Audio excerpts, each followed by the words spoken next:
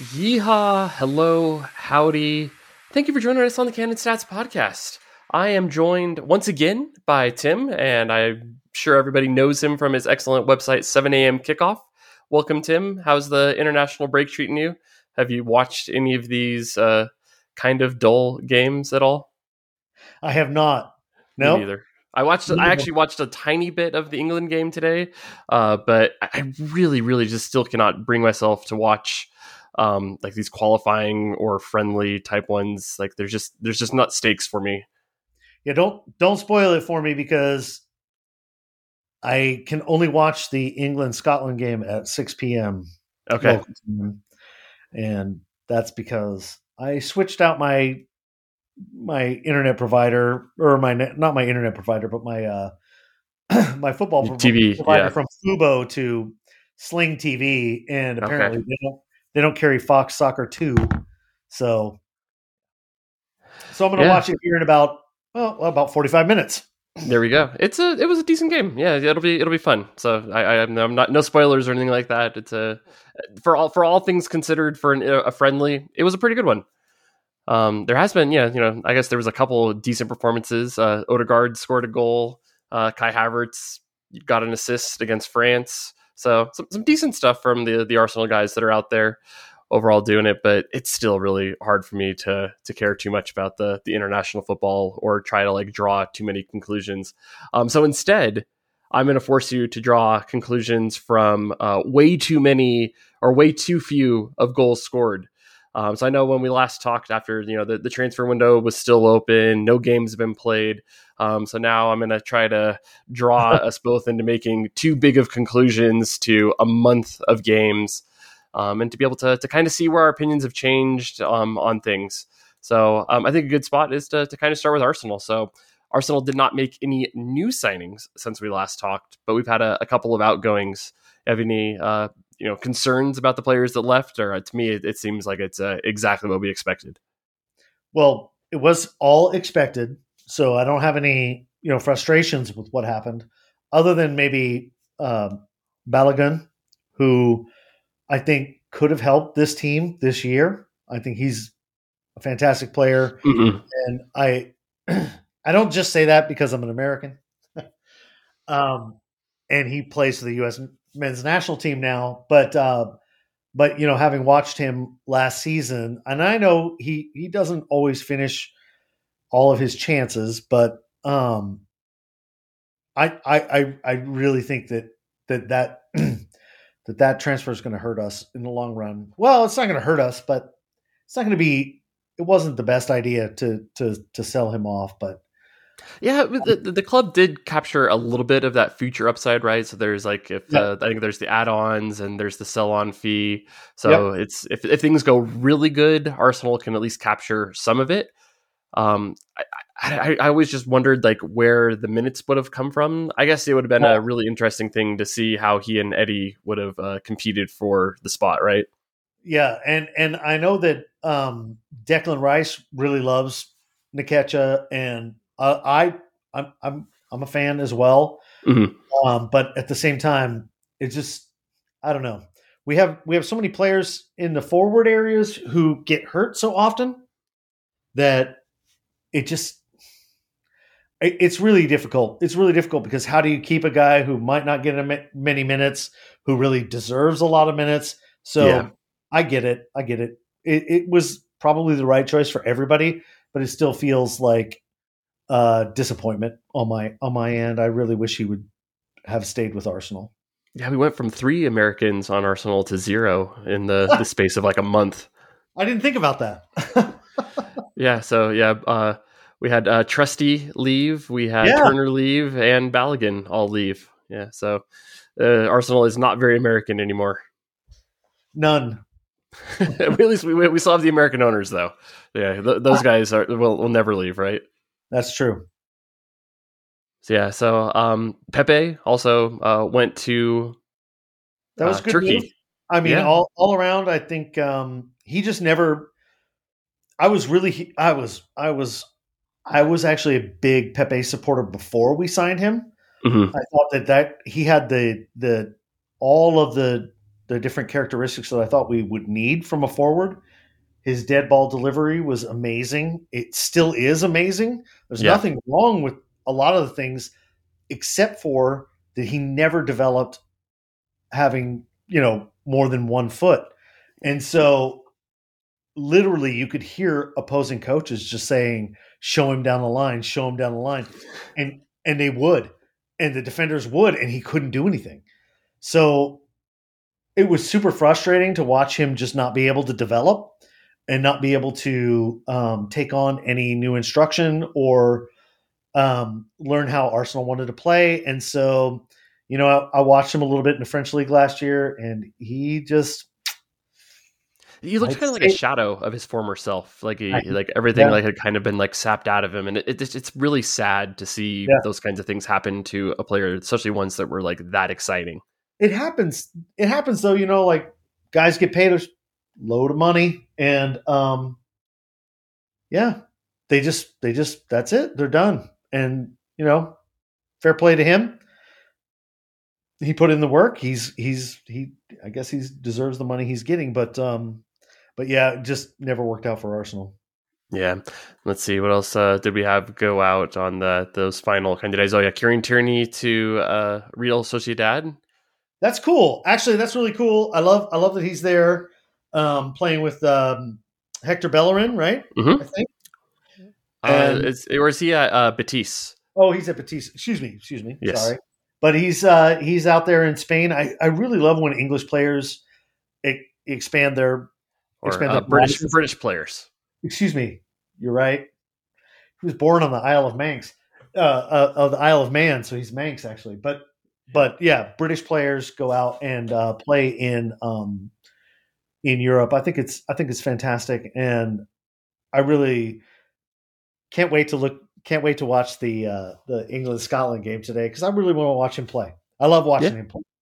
No, I think it's going to be a good overall win-win move for everybody because it would have been, again, I don't like to see good players to sit on the bench or not get opportunities and stuff like that. So I think this is a good one. I understand why Sociedad couldn't necessarily make this a permanent deal because I think that really they can only afford to kind of have him because they have the Champions League money this year.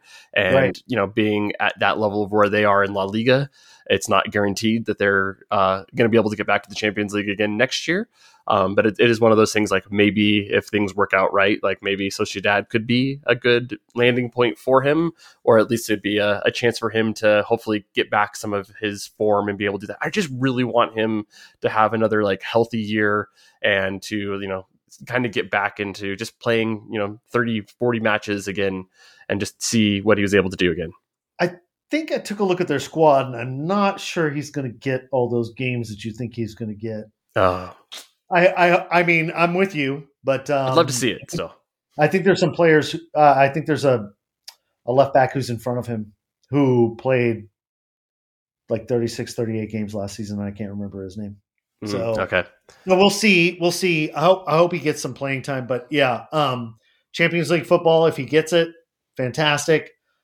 Yeah, again, I really love Kieran Tierney. So yeah, that's kind of the big outgoings, I guess. Yeah, Rob Holding to Crystal Palace. Yeah, I think that's fine. Yep, another guy I adore. So. That's fine. I mean, I like these players. He's like an honorary American too, right? So like that's almost like 4 Americans now that are out. He loves the NFL. That's right, doesn't he? Yeah. He loves watching the NFL. I don't watch NFL. Who has 6 hours to watch a match? I don't have 6 hours to watch a match. I was making this point the other day when like somebody was asking if I watch NFL, and I was like, no, it's on too late in the day for me. And they're like, isn't it on during the middle of the day? And I was like, exactly. It's on too late in the middle of the day because, I have a life and I like to do things. So like, that's why like Premier League is like absolutely perfect for me. I wake up early and then even like, sometimes there's the later matches. So we're both on Pacific time zone. So like sometimes we'll get that, like the 9 o'clock or like, I think it's the 9 o'clock is the later one. So like you're done by like 11. And it's like, all right, like that's like the rest of the family is finally like up about that time. And then it's like, all right, we still have the rest of the day to go do stuff. But NFL, like, all right, you got a 10 o'clock and you got a 1:30, and then you got a 5:30, and it's like, what am I going to do on a Sunday? I'd like to go do things. I can always tell when there's an early Seahawks game because you've got people drunk driving at 10 a.m. It's crazy. It's crazy around here. That Seahawks fans are nuts around here. But yeah, so yeah, I don't watch it. I don't watch NFL. It's just I played football. I played American football when I was a kid. Don't enjoy it anymore. Yeah, I mean, if I'll turn it on from time to time, but I definitely do not build my my life around it anymore. I kind of did when I was younger because like that's just Sure. what you did kind of growing up in America. But now I don't do that so much anymore. Yep. All right. First 4 games. So Arsenal 3 wins and a draw. Right. Pretty good. What are your thoughts on how the performances have gone so far? Like to me, like for me to throw it out there, it's kind of like met my expectations. I think for what I thought with how the team was going to go. Right. Well, I mean, first off, we're only allowing 1 goal a game. We're scoring 2 goals a game. Awesome, right? Yep. In theory, we're tied for second, depending on how you want to count it. Whatever, 10 points. All the second place teams have 10 points. So awesome. Those are great. I do think that there's a little bit of a problem with the forwards and with scoring goals at the moment. And we did have one game where we had a red card, and then didn't we have a game also the opponent had a red card? Yeah, the Fulham match. Yeah, so we've had a couple little bit of a in 4 games. We're talking about stats for 4 games. We're looking at 2 games with major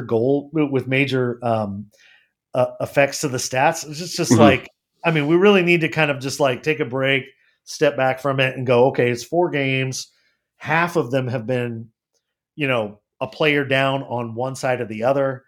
And there was also a match that there was a first-minute goal, which will absolutely throw things off stats-wise. Right. Okay. Yes. So there's that too. So, I mean, well, which we shouldn't have conceded, but I mean, I've approached this season the way that I approach a lot of seasons with Arsenal recently, which is to say I curb my expectations. So I don't think that we're going to be a title challenger, although technically we are right now. So great. But I don't expect us to be a title challenger. In other words, I don't put that expectation on the team, and that way I don't have any disappointment if we don't win every game. Currently, Manchester City, they've won every game? Great. That's what they're going to do. That's what they're supposed to do. So, right. It's a surprise when they don't win.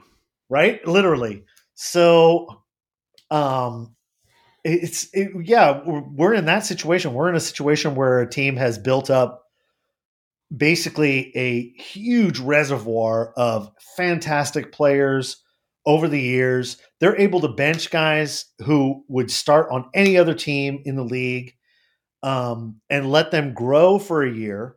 And what we're finding with Arsenal this year is that, like Kai Havertz, for example, Arteta doesn't have the luxury of saying, okay, it's going to take a year for Havertz to develop.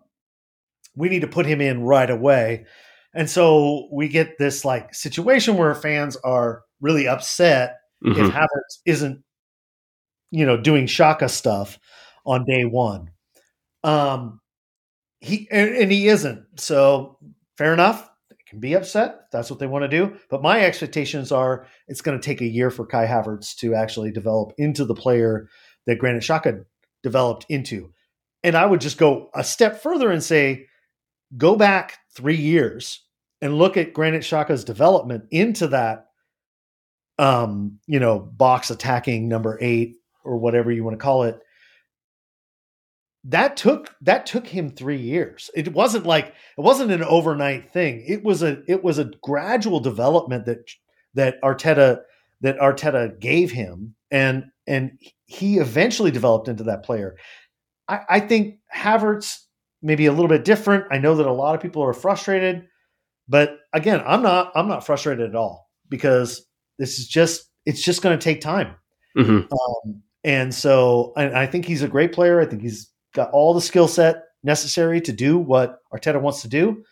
But it's going to take a year, and I don't think a lot of people are willing to wait a year for that to happen. So we've talked about this in the first time I appeared on the podcast this year.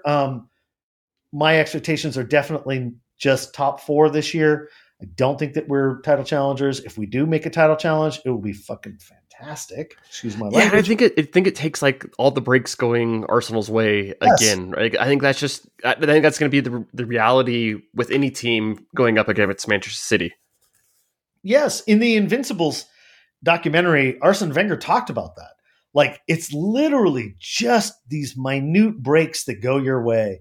That's the difference. And I know that there's an old saying that your practice helps give you those breaks, and developing yourself helps give you those breaks. But I mean, we can't expect that, and that's where I'm at. I'm not in the expectation phase. Maybe next year I might be a little bit more expectant, but this year I'm not. I just expect us to finish top 4, and that's where I'm at. Yeah. So I think my Kai position right now is that he's played fine. I think he's, there's been a couple of like very high profile moments that I think have really stuck in people's mind. Yeah. There's the wall pass when he had space and like people like lost their shit over it. And then, obviously the miss that he had the other day really, I think, hurt people's thoughts on what could have happened. And it feels like those kind of little things are really being weighed against him. He doesn't have a lot of credit in the bank with fans right now. But I think overall, like when I kind of look back at what I expected coming in, I think that his defense has been better than I expected. I thought that there was a potential that he might be at best like a traffic cone in midfield. And I think that he has kind of held his own and done a reasonably good job of making sure the midfield doesn't get overrun, because that has not been, I think, something that we've really seen at all, this season, right? Even against Manchester United, who I thought would be like the strongest midfield that we've come up so far. I think the Arsenal midfield absolutely bossed them and controlled that game and did that. Yeah. And I think Kai Havertz's defense has been a very positive kind of thing for my general expectation. The other thing that I had coming into him is that he's like always, like even going back to his time in Germany, been a guy that has just like a knack for finding space and being able to pop up into spots in the box where he has good shooting locations. And that has absolutely been something that's happened here. A lot of times, like his teammates haven't found the pass for him yet, or, understand like that some of the stuff is just slightly off where they're not on the same wavelength.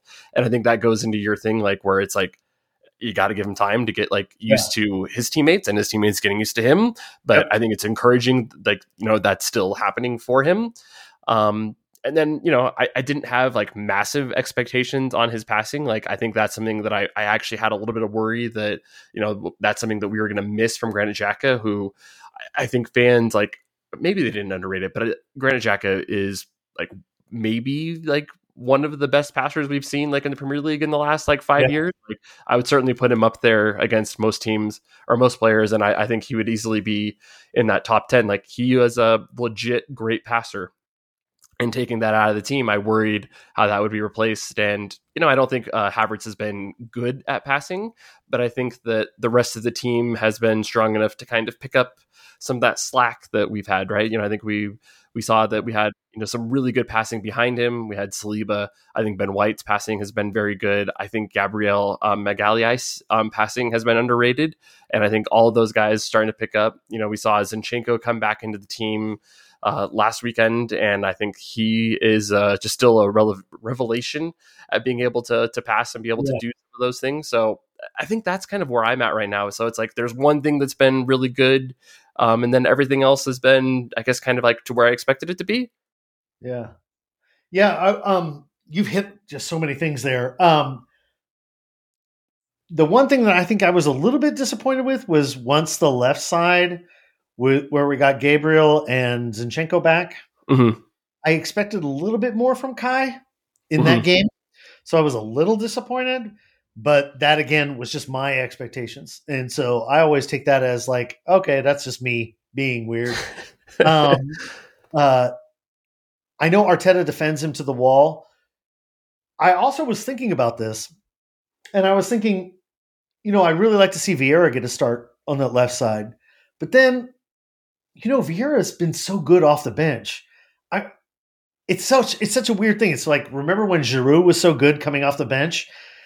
Do you want to start the guy, or do you want him to come off the bench? Do you want him to be the sixth man, as we say in basketball, or the 12th man in football?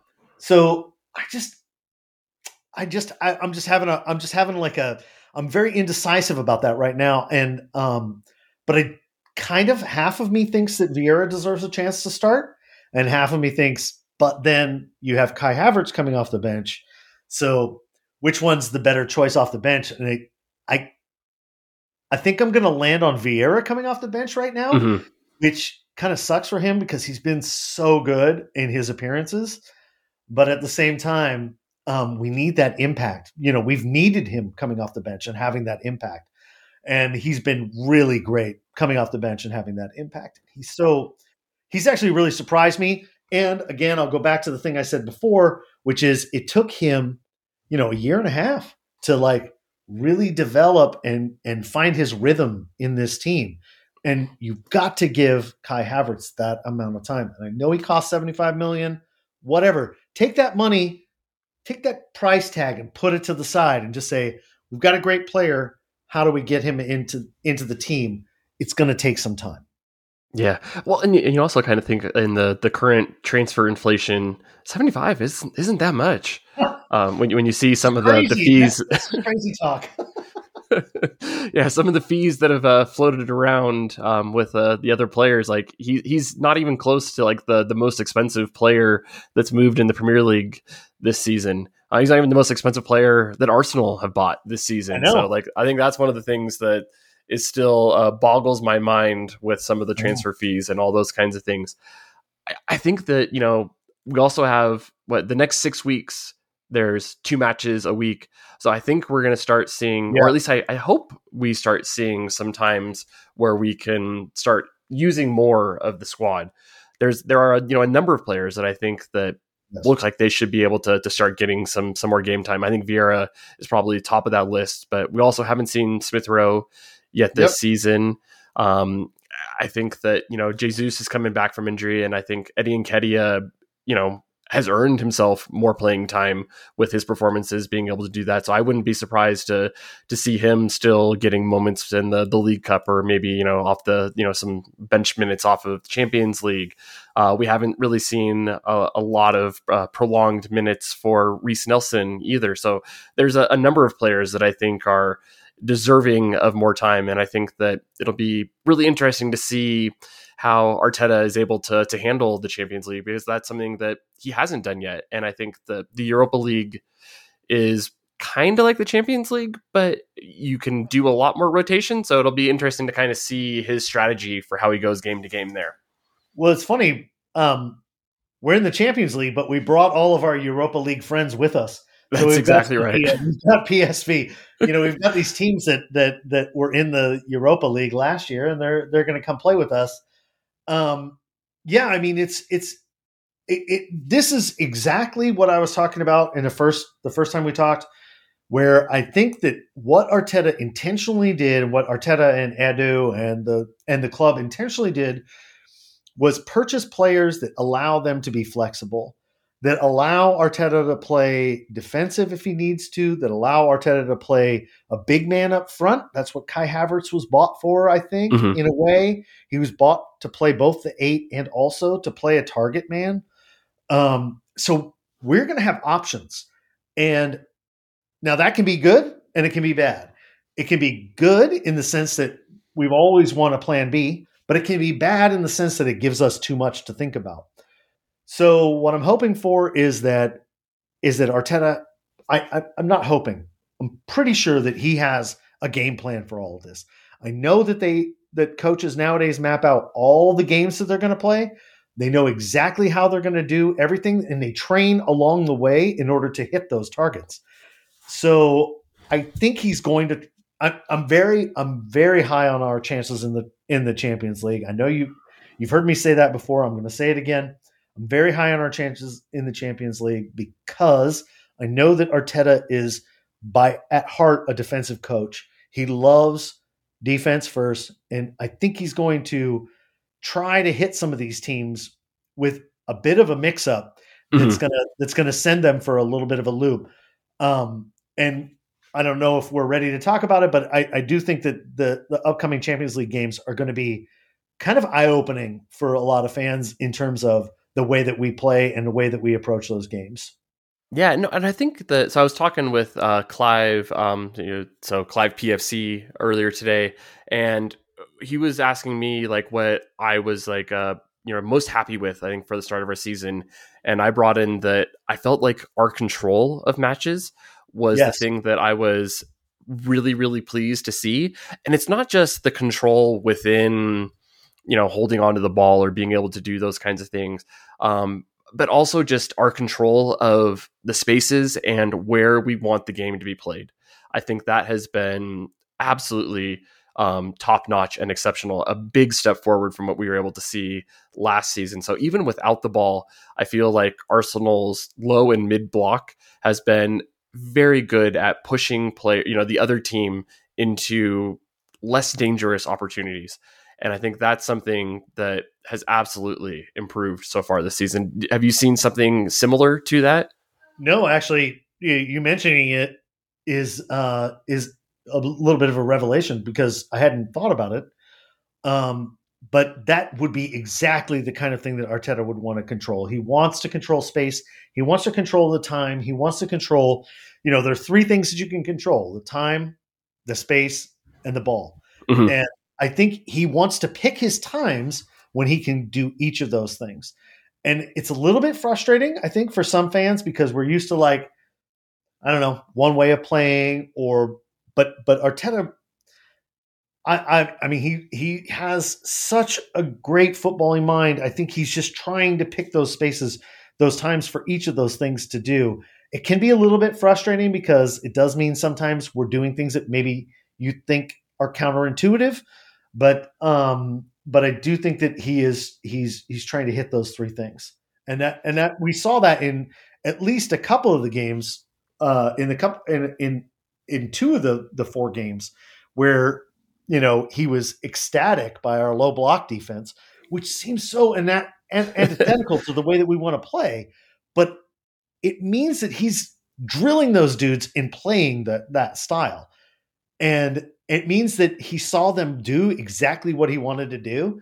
And that, to me, shows somebody who is going to be able to try to deploy that, or who's not going to be able to try to deploy it, who's going to be able to deploy that when needed in cup games like the Champions League, FA Cup, League Cup, etc. Yeah, so like it's one of those things. It's best to not deploy those things for the first time when the stakes are at their highest. Right, exactly. So Wenger didn't ever. I love Arsene Wenger, but Arsene Wenger never really wanted to play that way.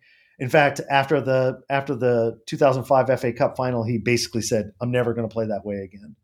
And I think that kind of actually hurt him quite a bit in terms of his ability to deploy different schemes. And we saw basic stuff like Jose Mourinho played the most basic football against us and was able to shred us because Arsene Wenger just refused to play a different way. And I think Arteta also experienced a lot of that under Arsene Wenger and said, we're not going to do that.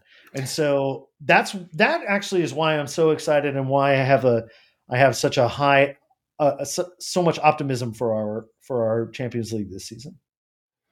Yeah, and I think that is interesting too, right? It's thinking about the different ways that you have to do, because you think about Arsene Wenger, that was perfect for like 3/4 of the games that you'd play in the Premier League. It Right. was the when you went up against the other like 4 to 5 top teams, that's the only time it didn't work. And I think that is really kind of, what kind of limited Arsenal so often to being, a third place or a fourth place team.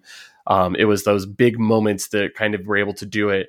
Not to mention that, for the longest time, the weakness, the serial weakness of Arsenal was Right. that we had, 12 players that were usually like, very good. I always felt like if everybody was healthy at Arsenal, that's a Right. team that could go up against anybody. But as soon as, you started losing 2 or 3 guys, that's when the levels really dropped. And I think that was something that, we saw with Arsenal last year too.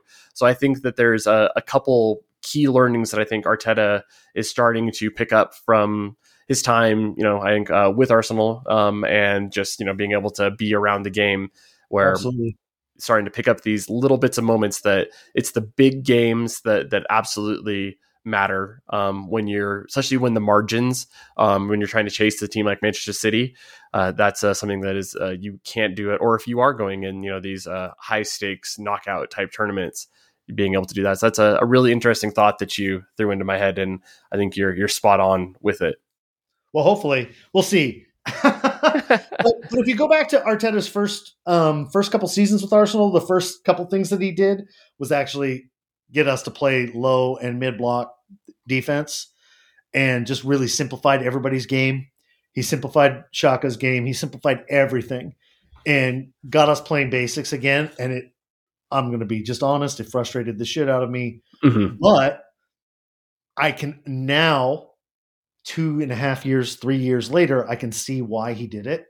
And it created a foundation that I hope that he's going to be able to build on this season. So, I'm able to hold my hand up and say, while I was frustrated, and probably rightly frustrated, maybe I was a little bit wrongly frustrated. All right. So I wanted to also kind of like have a check-in on, some of the other top teams, and just kind of get a sense of like where we think, our opinions might have changed. So Manchester City are probably I think everybody's consensus number one. When you are able to cheat with impunity, you're going to be able to stick there. I had them started as number one. I still think they're the number one team. I haven't seen any massive red flags or changes, I think, in my thoughts on them. Has your opinion of Manchester City changed at all? Nope. No. I mean, they have 115 charges. That's all. And that opinion hasn't changed. They have cheated their way to where they're at, and they're probably going to keep cheating. They're going to find different ways. I think PSG just sold some player to some Qatari team. So I have a feeling we're going to see some of that kind of nonsense happening pretty soon with them. Does Abu Dhabi have a football league? They probably do, and I'm sure they'll sell. If they need 50 million pounds to put on the books legitimately, quote unquote, scare quotes, mm-hmm. then they'll find a way to put 50 million pounds on the books legitimately. It's just, yeah, I mean, that's what we're dealing with. I mean, it's just, they are who they are. So we just have to, again, I adjust my expectations accordingly. So, if Arsenal finish top 4 and have a good run in any of the cups that we're in, and win any of the cups that we're in, then I think we've had a good season. And if we challenge Manchester City like we did last season, then I think we've had a great season. That's my opinion. Yeah, my outlandish thing that maybe I haven't said into the ether yet is that I wouldn't be surprised if Manchester City take a real legitimate run at going invincible. It just absolutely would not surprise me at all. Like if they went for it, like I think they went for the treble last year, they got that, and now I think it's like, all right, now we're just gonna go for the other like thing that we have left done. So it's like we're just gonna be like we'll have the highest ever points total. We'll have won a treble, and that's the only thing that's kind of like missing from their mantle of what they're able to do. I think I'm not saying they're going to do it, but I think that is potentially something that they have their eyes set on now to try to capture. They can have their eyes set on it, but I just think that the Premier League is way too strong. You're going to have a team like Brighton knock them off of that. Arsenal, somebody's going to knock them off of that. It's just not going to happen. I just don't think it's going to happen. It's highly improbable. But I understand where you're coming from, and as soon as you said it, I was like, "Fuck." That actually, you're right, and I hate that you said it. So let's mark the point and then go back. So maybe this is like a reverse jinx, just to say it out loud to make it not happen. That's right. We're gonna unmanifest this. So the other team in Manchester, the Manchester United, with all sorts of off-field problems, with Anthony taking a leave of absence now for 3 women that have come up with the domestic violence, and then now they're also doing Jadon Sancho just smear campaigns, and that team is an absolute dumpster fire, and I don't think there's anything good to say about Manchester United. I would take Marcus Rashford if we can get him. Yeah, no, I mean, I think he's probably the only positive thing in that whole team. Yeah, I mean, other than that, they can. I don't even try to pay attention to that stuff, but yeah, that is just. I mean, that is actually what happens if your owners don't take any interest in the running of the club. So there was a period there where Arsenal were almost, were headed towards that, and thankfully the owners have stepped up and have started taking a major interest in the club. Whereas Manchester United have been trying to sell their stake in that club. Those two, the Glazers, have been trying to sell their interest in that club for quite a while. They've made it known that they don't give a shit.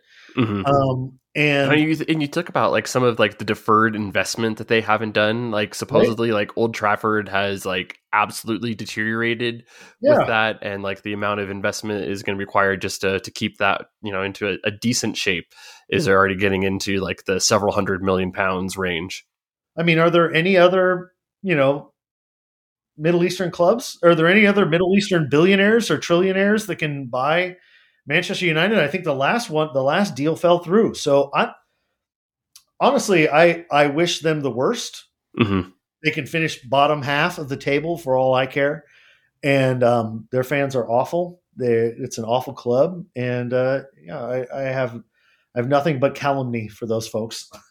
Yeah, I was so happy to beat them last, the 2 weekends. Like, I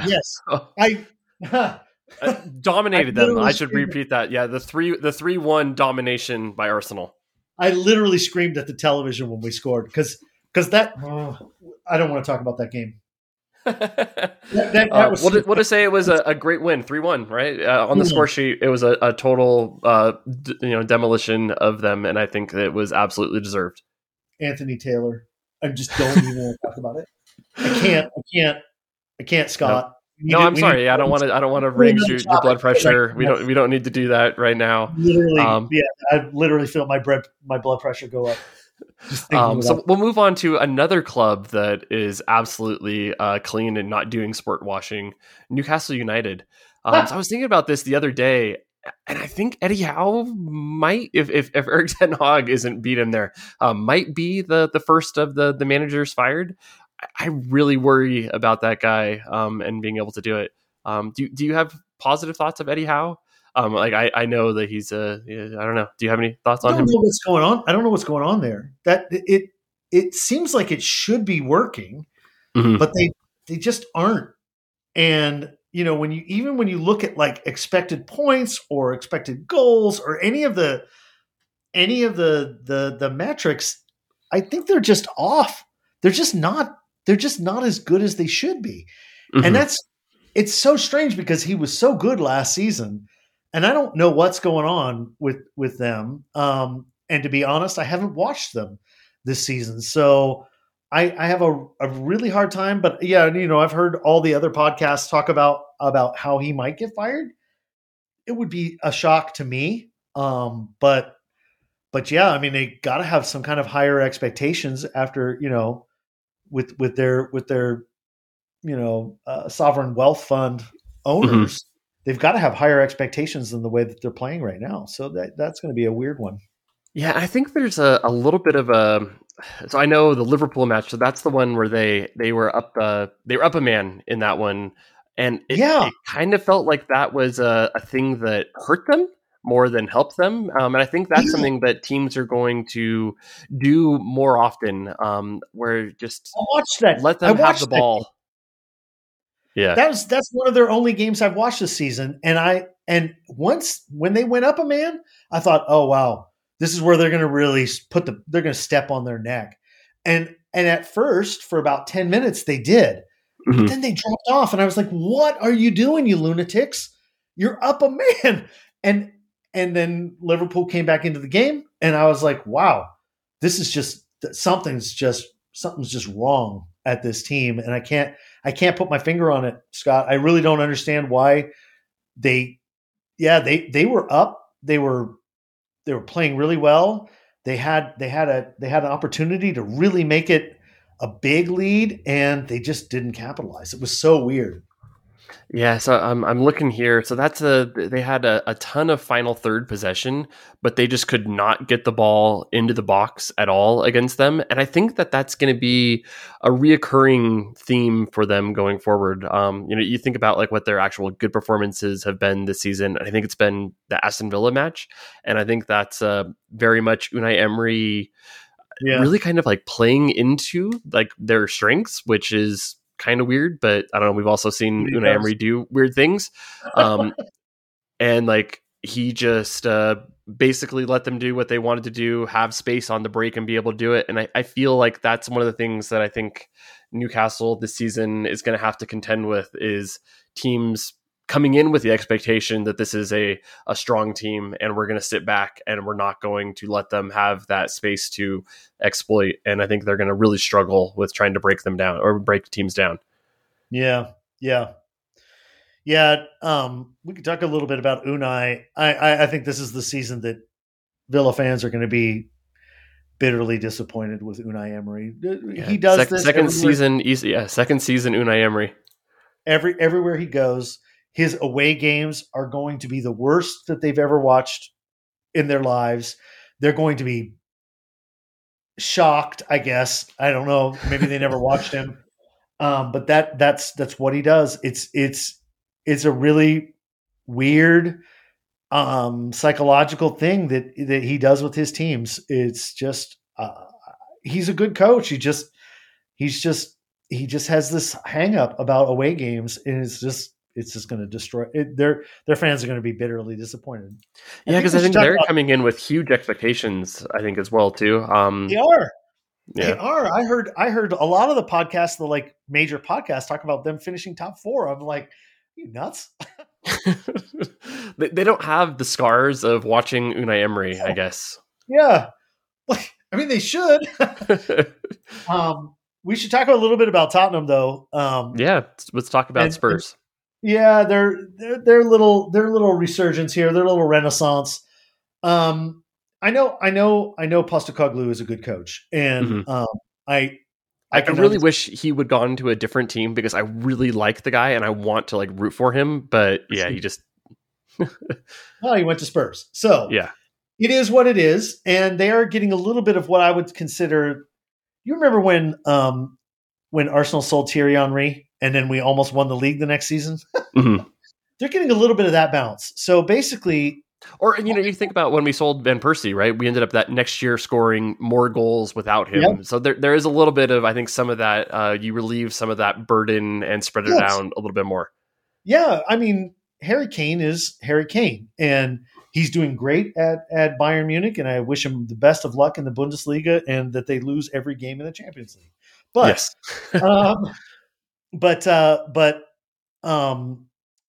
They're basically they've got a bounce right now from having that weight lifted off of having one player who was the complete and utter focus of everything that they did. And so I think that they're in a really great phase. They're overperforming by all their metrics, which is fine. It happens. Sometimes teams do that for an entire season. Fantastic for them.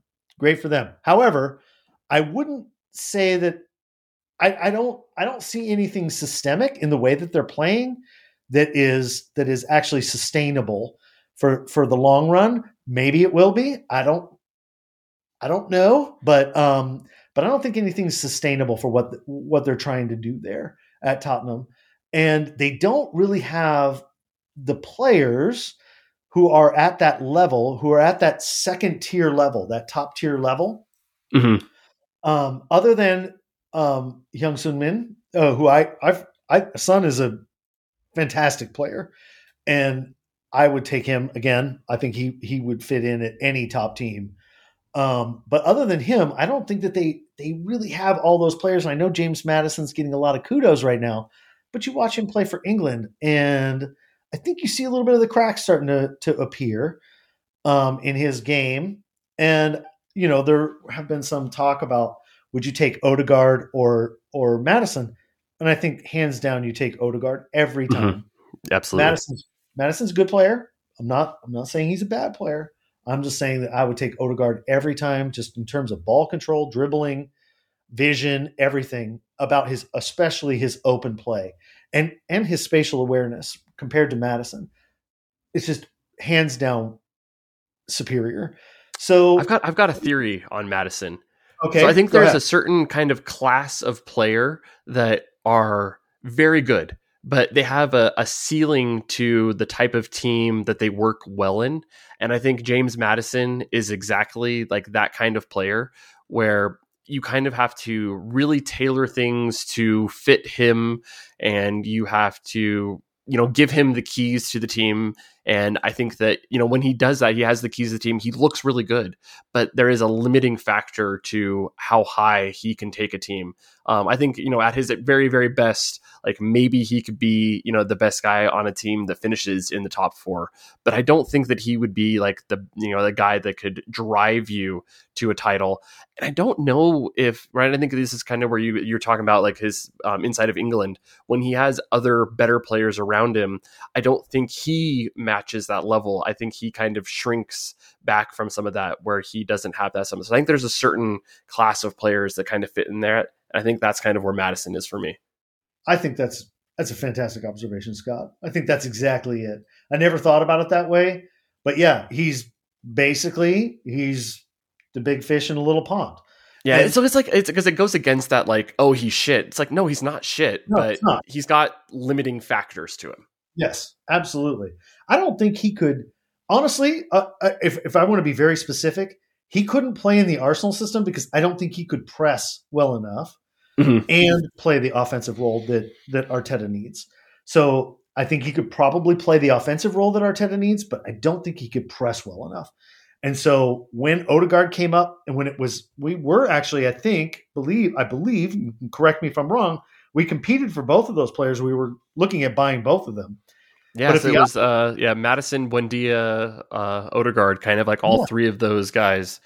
And honestly, I think we got the best one because, again, I love Buendia. He's a great player. I love watching him play, but I think there's just a little bit of his game that's missing that Odegaard has.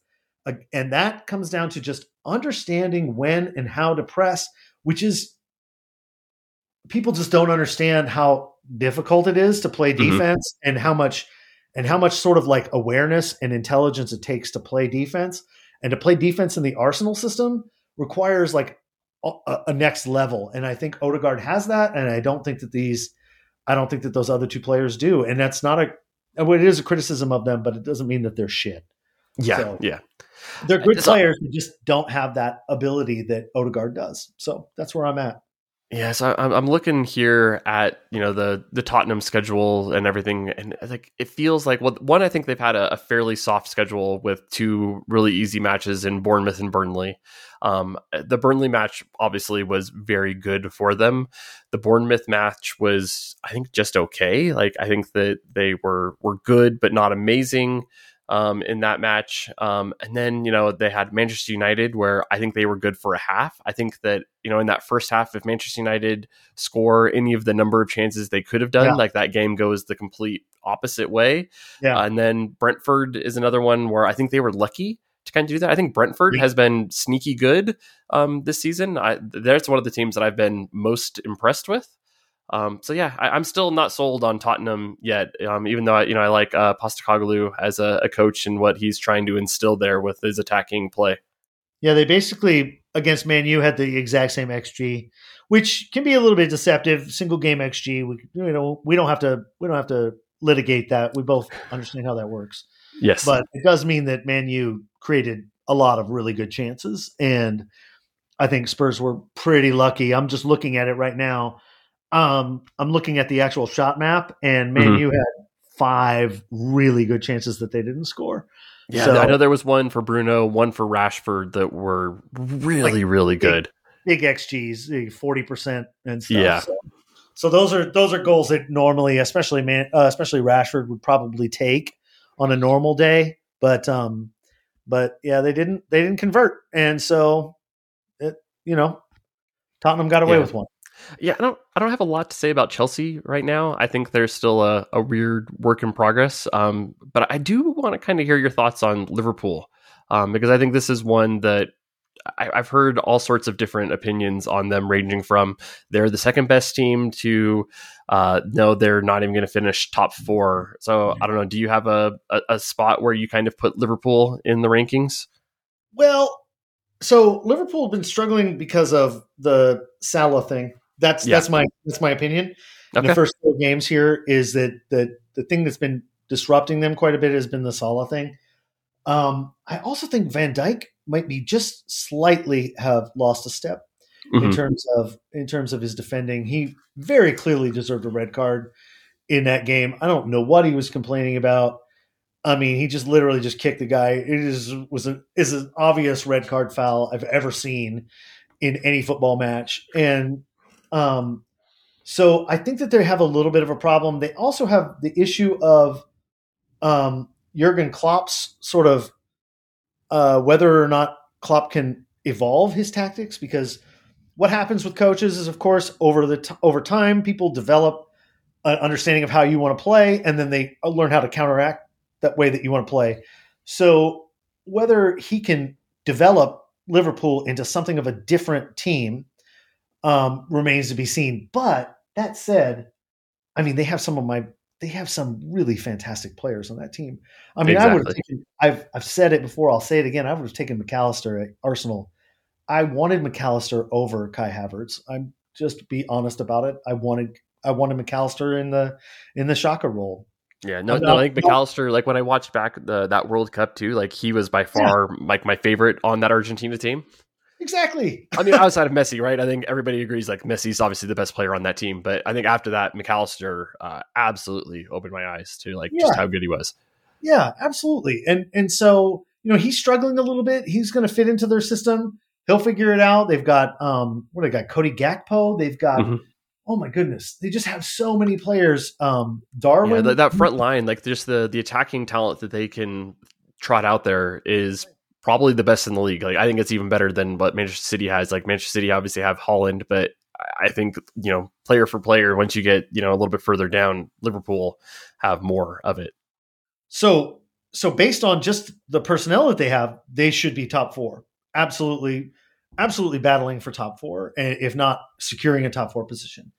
The issue then that is with coaches, we always ask the question whether they're adding nothing to the team, adding something to the team, or taking away from the team.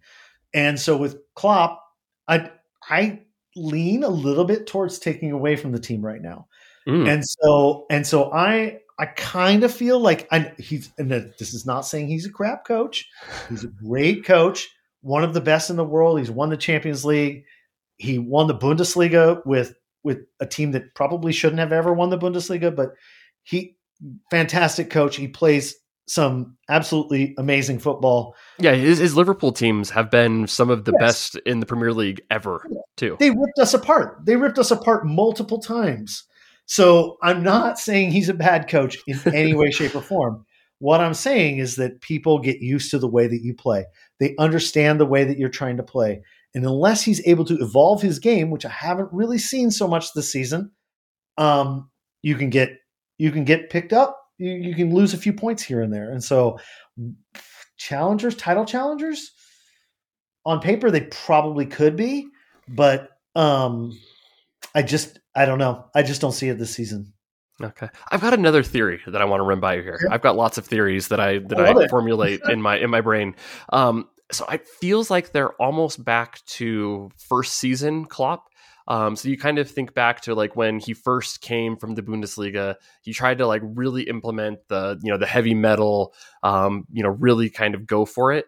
And while it, brought good results for them. It had a little bit of the Arsene Wenger in them, that they could be susceptible to certain teams being able to play against them.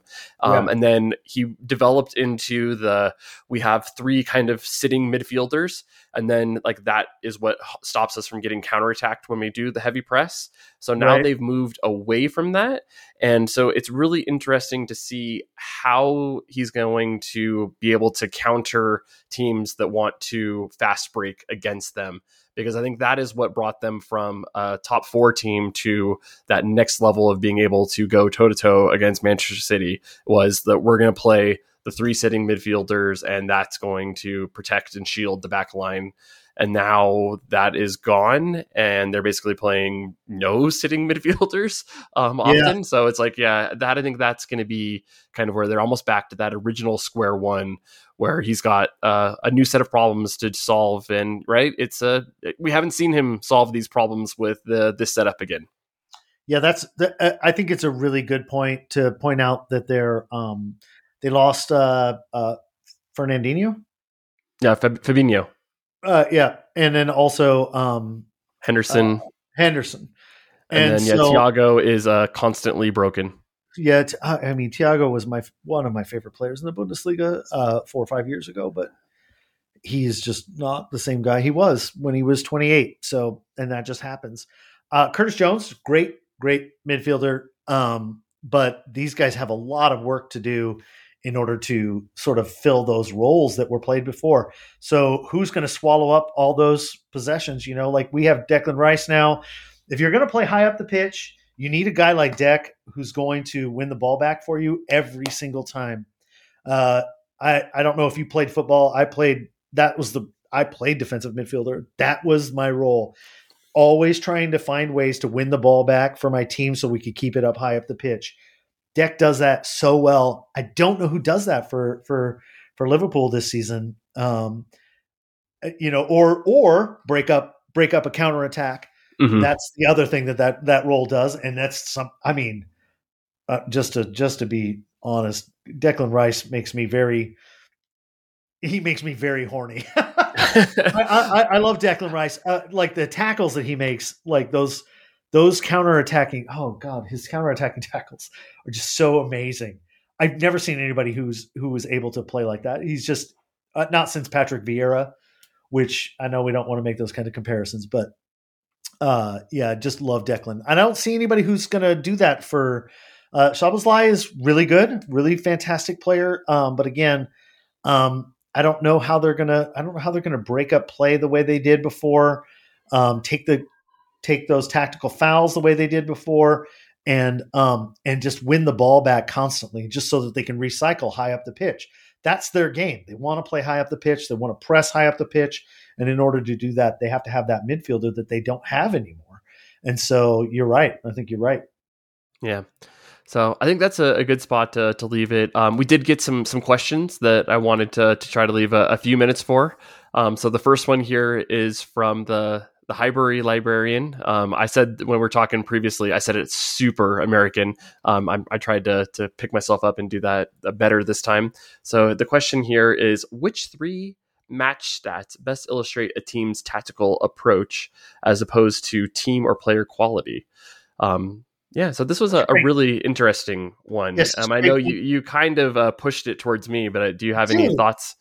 No, I'm going to push this off on you because because this is one of those things where so in the past, of course, obviously I started watching football around 2000, and at the time I was a basketball fan, so I was really into stats for basketball, fantasy basketball, a bunch of different things. So I was really into stats, and so naturally gravitated towards stats in football, and it really did help me to understand the game. But I've kind of changed the way that I watch the game now, so I'm not as stats heavy as I was before, and so I do understand the stats that he was talking about, PPDA, all those different things.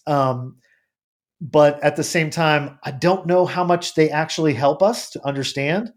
But what I would like to hear is what you think about this, because you probably do have an opinion about it, whereas I actually don't. I other than a few little things like like long passes and those kinds of things, maybe I think of it in a more old school way than maybe you do. So I'd be curious to hear how you think about it.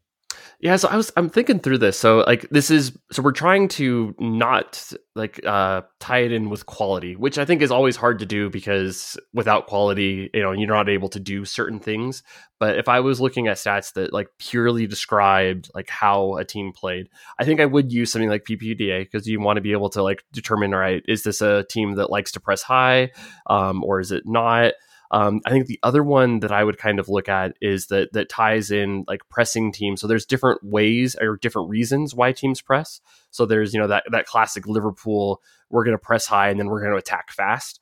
Or then there's the more Pep style pressing where we're gonna win the ball back, but we're going to still set ourselves up. So we're going to play a more methodical, slower way. So I think my second one that I would look for is the speed of attack that a player or that a team uses. So I know I track that on like the total like ball progression like per second in possession. So I think that's another interesting one. I guess the other one that you could do is passes per possession. So I think either one of those to try to get a sense of like how direct a team plays. Okay. And then I think the last one might be something along the lines of like maybe like a field tilt. Where is the team playing? Are they a team that even if they press high, they are still more content to let the other team have the ball and they'll be able to play in certain halves or be able to do that. So I think those would be kind of the three that I would look for to try to describe how a team plays. Right. One of the things I really love actually about modern stats is the pass maps. Mm-hmm. I think that actually helps me to really very clearly and quickly visualize how a team plays. So, and I know that those are stats based. Mm-hmm. They're not a stat you could go look up in order to tell how a team plays, but you could look at pass maps for each individual game, and you could really see what side we're passing to, which teams are playing more through the middle, which teams are playing more wide, which teams are playing longer. It's so for my money, I love the visualizations that we do nowadays that we didn't do in my day.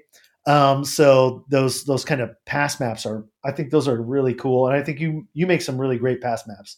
So I really dig pass maps. That's where I'm at in terms of figuring out how a team plays and how we played against somebody. Yeah, absolutely. I will echo that. That's one of the things that I love to look at post match. I wish we had pressing maps, but I know that since stats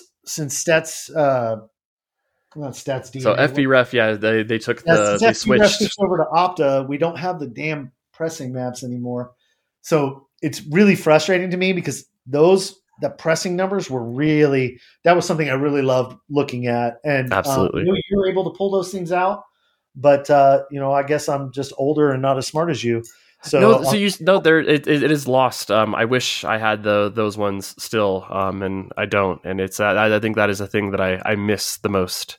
That would be, I think, a lot of people right now, we hear a lot about, well, Kai Havertz is doing this defensively, he's doing that defensively. And you and I can watch the games 3 or 4 times and go back and go, oh yeah, he is doing those things. But if we just had the pressing maps, we would be able to see it right away. And I think that's such a huge loss. And if any of the Opta folks are listening, please bring back the pressing. We need that data. That is such a crucial part of the game nowadays. And to have that lost to just like, the loss to time is just, it's heartbreaking.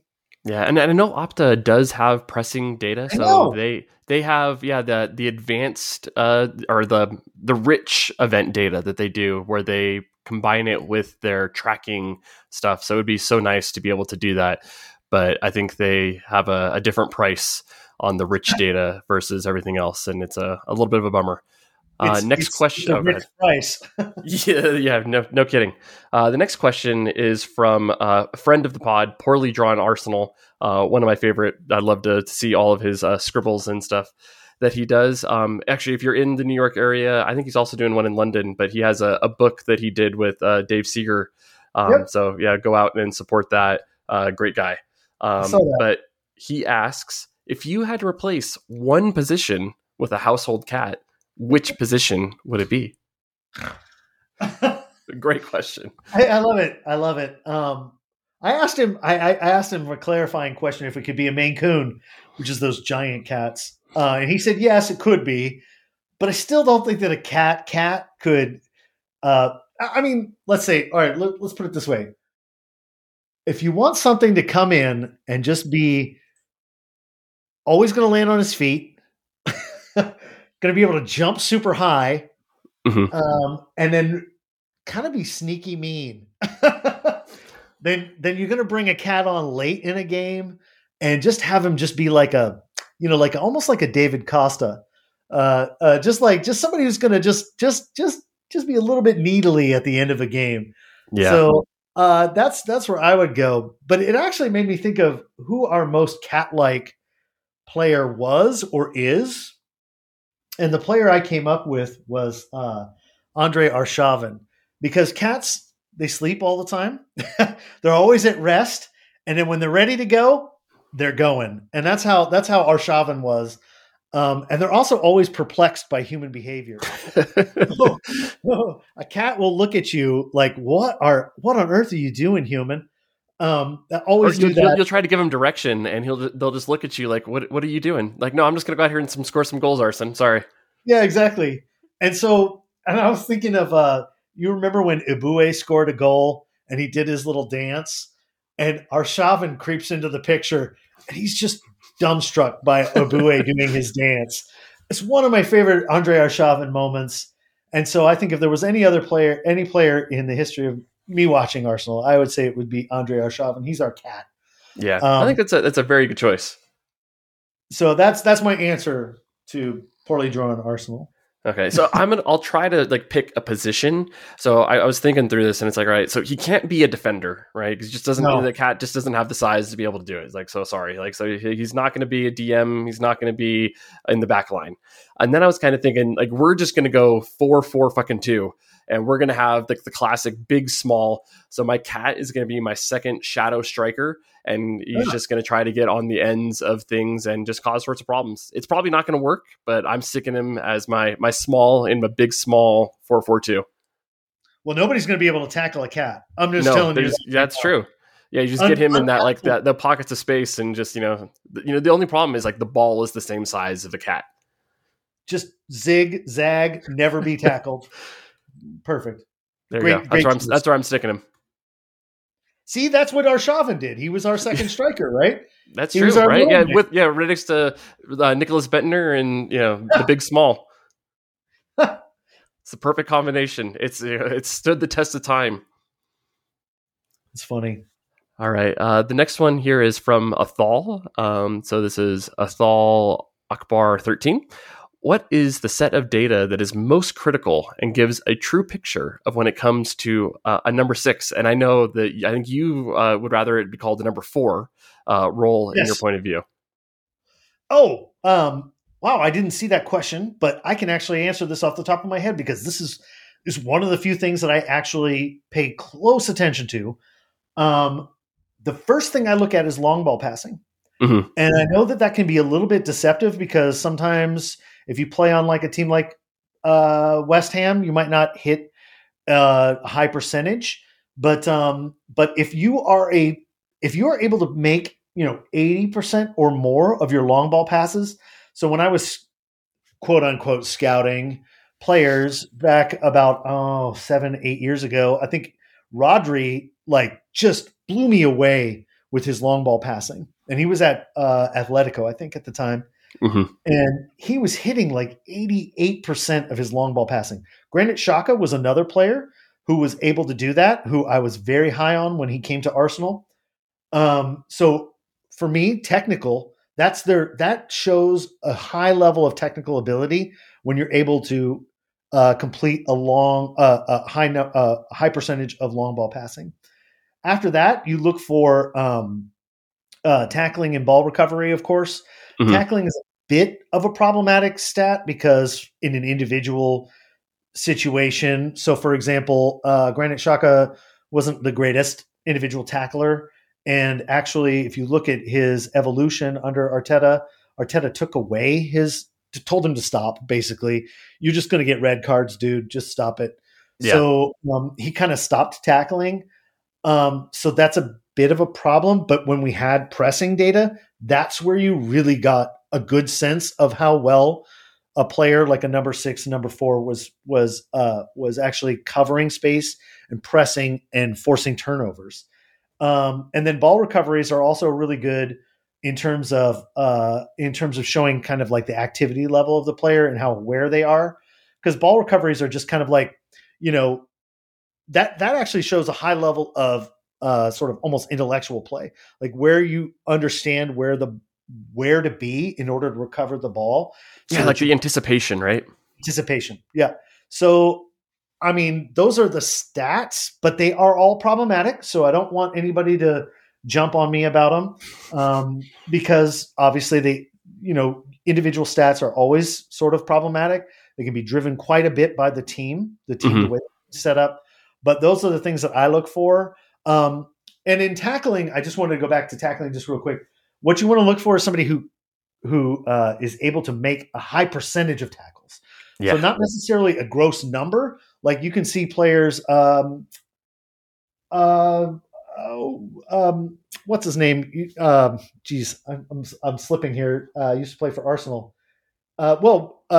Danielson, he made a lot of tackles. So did actually Cesc Fabregas in the 2016-2017 season.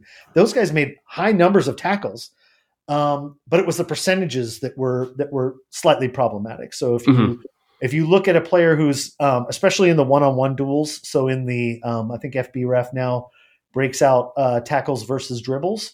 Yeah. If you look at those, and if you see a player who's making a high percentage of those, and not just over one season, but over multiple seasons, you've got a guy who can really anticipate well. And those are the kinds of things. So I kind of look for intellectual players in those positions. That's what I'm looking for. Somebody who has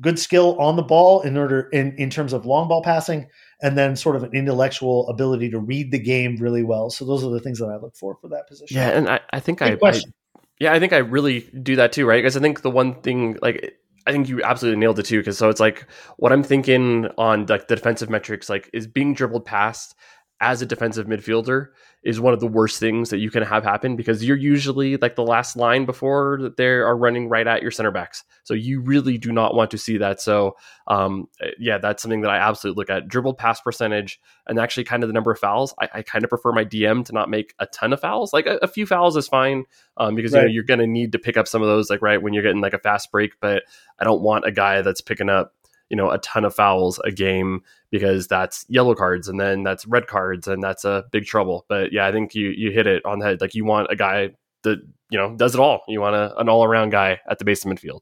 One more thing I was just going to point out is the number of turnovers. So, and I don't mean that in terms of, I don't use turnovers the way they do now, modern day, where they look at all the misplaced passes and everything. Yeah, I don't either. Passes are a two-man thing.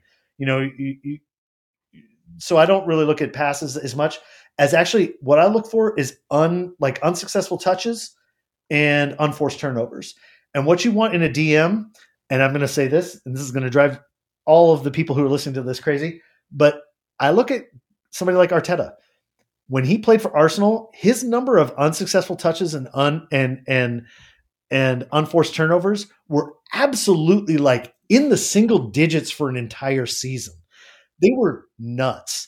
And that's the kind of, and I know he passed sideways a lot, and so that's why everybody's going to jump on me about it.